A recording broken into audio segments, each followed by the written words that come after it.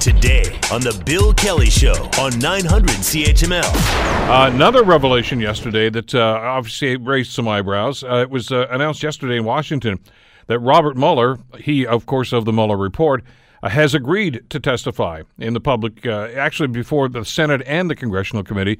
He's going to do a two for 1 day, a doubleheader, as it were, on July the 17th. Joining us to talk about this is Elliot Tepper, Emeritus Professor in Political Science at Carleton University. Elliot, good to have you on again. Thanks for the time today. Good morning, Bill. I guess first lesson here we should learn from what we've gone through so far, we should manage our expectations about this announcement. Indeed. I think that's a great opener, a great way to start. There was far too much, let's defer everything until we hear from Mueller. Mueller's going to be the silver bullet. And it was managed in a certain way that it did not lead to the kind of dramatic change in the trajectory of American politics that a lot of people thought it might. And he has made it clear that he didn't want to go anything beyond what he'd already said publicly. Basically, he said, don't bother bringing me before Congress because I won't go beyond what I've already said. My report is my testimony.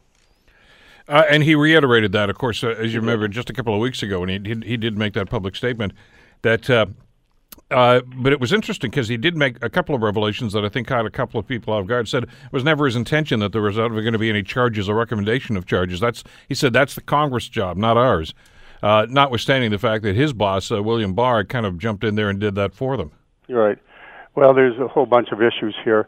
One is that he was upset, apparently, we know because he sent a couple letters which became public, to Barr saying, you have misrepresented the substance and tone of my report, of the report. But he let it go. I suspect, he didn't come back publicly and say anything after that during his one brief public statement. That may well be the subject of a lot of the inquiry. Barr really had spun the report before it's released to say no conspiracy, no collusion. And Mueller is a reluctant witness. He does not wish to do this. So we'll have to see, and I've got some thoughts on it, just what might come out of this. Yeah, I should mention that right off the top. He was subpoenaed by both committees. Indeed. And he says he will honor the subpoenas. He did not volunteer his time to come and go and do this. No, not at all. And he's, as I said, in his public statement, his short public statement after the report came out, he said, basically, he opened with, this is really all about the Russians, we ought to pay attention to it. Then he went through the two volumes that he had there, the first volume saying, we could not, and you and I have talked about this over the long period of time, we couldn't find evidence that would rise to the level of collusion, even though he had a number of instances. Book two was, well, what about obstruction of justice? And he said, in that famous phrase, if we could have cleared him, we would have, but we didn't. And now, but I'm forbidden from my mandate from doing anything about it.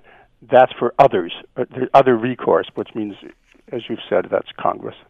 Well, that was the inference, except that, as you say, Barr seemed to think it was him, or did he just do an end run around that? Well, Barr clearly has presented himself in a way that surprised a lot of people. He's essentially an advocate for the view of the president, and he will carry that through going forward, which has implications for some of the ongoing cases, which we can talk about. But, the very first question that I had, and I suspect it's the first question, and this is why these hearings potentially are important. The first question is going to be, you said you couldn't prosecute the president because there's a memo, a long-standing memo inside the Department of Justice. If that memo didn't exist, or if this person was not the president, would you prosecute based on the evidence? And it'll be interesting to see how Mueller can dodge answering that, other than by repeating, I was bound by that memo and stopping. But that would be, I think, potentially a hard place for him to wiggle out of. It'll be interesting to see how he does it. It's obviously one of the first questions that are going to be asked. But listen, before we get into what may happen here, Elliot, maybe there's a question that supersedes all of these right now. Is he going to be allowed to testify? I mean, or is Barr going to step in? That's his boss. Or, there's some concern that Trump may have some say in this. I don't think he does, but that doesn't mean he wouldn't try. Well, there's two things here. Well, three things. First of all, I think that's being explored, and I don't have the answer to it. But second of all, Barr has said, I have no problems. If Mueller wants to testify, let him. He said that publicly more than once. Of course, he can go back on it.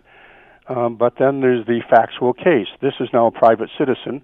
Is there any executive privilege involved here? Is there any way he can be prevented, told, forbidden to testify? And at the minute, as I say, we don't know that. Because that hasn't been tested yet, has it? It's just now coming into focus. I mean, because I know they're always saying, well, look at, executive privilege, et cetera. But the counter-argument to that has been presented has always been, but you already testified to the Mueller Commission. Yes. So you've already done that. So we're just asking you to repeat it in public session, that's all. Now, but nobody's ever tested that. It may actually come to play here. We'll see. There's always the possibility that since, as you opened up with, don't have high expectations, it could possibly be one, and this is being speculated upon, that Trump doesn't mind having Mueller sop up all of the attention in the middle of July to basically another one of his Trumpian diversions.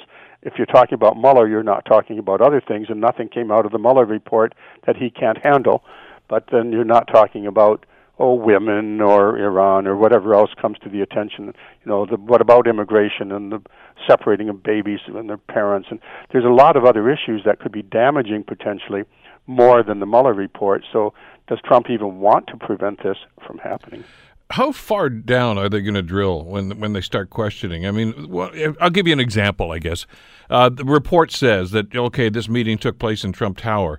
And a lot of people were saying, well, then how come Don Jr. didn't get called to testify? I mean, why did they not seem to explore that? And, the speculation was, well, they could be the focus of part of the investigation. Well, apparently they weren't. Well, also, why wasn't the president called? Yeah. That's going to, he submitted written answers to written questions, and most of them wanted, I'm not going to answer that, or I don't remember, I can't recall. So there will be a lot of attention focused on the family. Why didn't the president himself get called? And the answer in the Mueller report and some footnote was, well, that would take so much time to litigate that that my mandate would run on too long. I wanted to get the report out. And it didn't bother Ken Starr when he had to get Bill Clinton in front of the camera. No, he went on and then released all these salacious details. And remember, a lot of this report is still redacted. We should also point out that there's two parts to this testimony. There's the public, and that's going to be quite something because I feel sorry for Mueller. He's going to be testifying before two committees on the same day, the Intelligence Committee and the Judicial Committee of the House, Judiciary Committee of the House, and his staff, and this hasn't been picked up sufficiently, is going to be grilled behind closed doors where some of the questions you're now raising and others are raising might be answered out of sight of the public. How long they would stay private in that town is another issue, but the staff that did a lot of the actual digging is going to be interviewed in depth by the same two committees. And again, it's going to be interesting to see just what the line of questioning is. I mean, we already know what we're going to see. Democrats obviously are going to be questioning. Republicans are going to be saying this is a waste of time, and there's nothing here, et cetera. I mean, they've already got their talking points. Well, there's something to keep an eye on here. The Republicans might be falling into some kind of an origins trap. That is, the Republican line has been, we don't want to talk about what's ever in the Mueller report. Let's not talk about that. Let's talk about the origins. How was this set up? Why was this set up? This was a partisan witch hunt from the beginning. It was illegitimate from the beginning. This was 8 angry Democrats, and they had it in for. That's a line of attack you can make publicly. But if you take on Mueller personally along those lines, he may well respond in a way that would be both effective and be beyond what we have so far seen from him in public. He could really damage the Republicans if they go after him in that fashion. And if they don't go after him in that fashion, what are they going to say? Therein lies the part. Yeah, I don't know. And again, Mueller seems to me to be a rather unflappable individual. I mean, we don't see a whole lot of him in the public persona, but from what we've been told, and just his presence, of course, when he did finally make that public statement, which is not to say he's passive, because the fact that he wrote 2 letters shortly after Bill Barr went out there and said, this is what the report has included in this. I get the sense that if pushed, he will defend this report. Yes, and that was the underlying assumption of what I was just saying. This may be an origins trap for the Republican side of this. If you go ahead and attack this man, I mean, he was a Marine and a prosecutor and cautious, and if they try to divert attention from the substance to say, well, the whole thing was illegitimate and you were part of it, he may well respond in a way that would not look good for the Republicans. They may not survive that line of attack if that's what they want to do, and if they don't want to do that, for obvious reasons, he might come right back at him. Then, because as you point out, he's not passive. But he's strict and by the book. One of the other implications of this report now, and the press is talking about this a lot, is it's coming at a time when there's been building pressure on the Democrats to go say, yes, we want to go for an impeachment. And once he even repeats publicly what's in the report, but people haven't been paying attention to. And that's another thing that is being said over and over again. Well, yeah, a lot of people didn't know what was in that report because they don't read it. Mm-hmm. And this is a chance. So this is an educational moment by the Democrats to educate the country what was actually in that report. They don't put it that way, but that's what it is.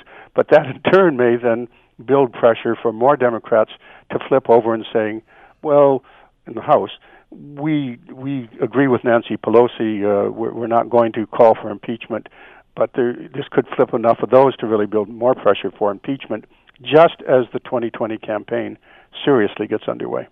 Because there is a middle step, as we found out in this process, isn't there, Elliot, where they can an impeachment. What is it? An inquiry or something? Right.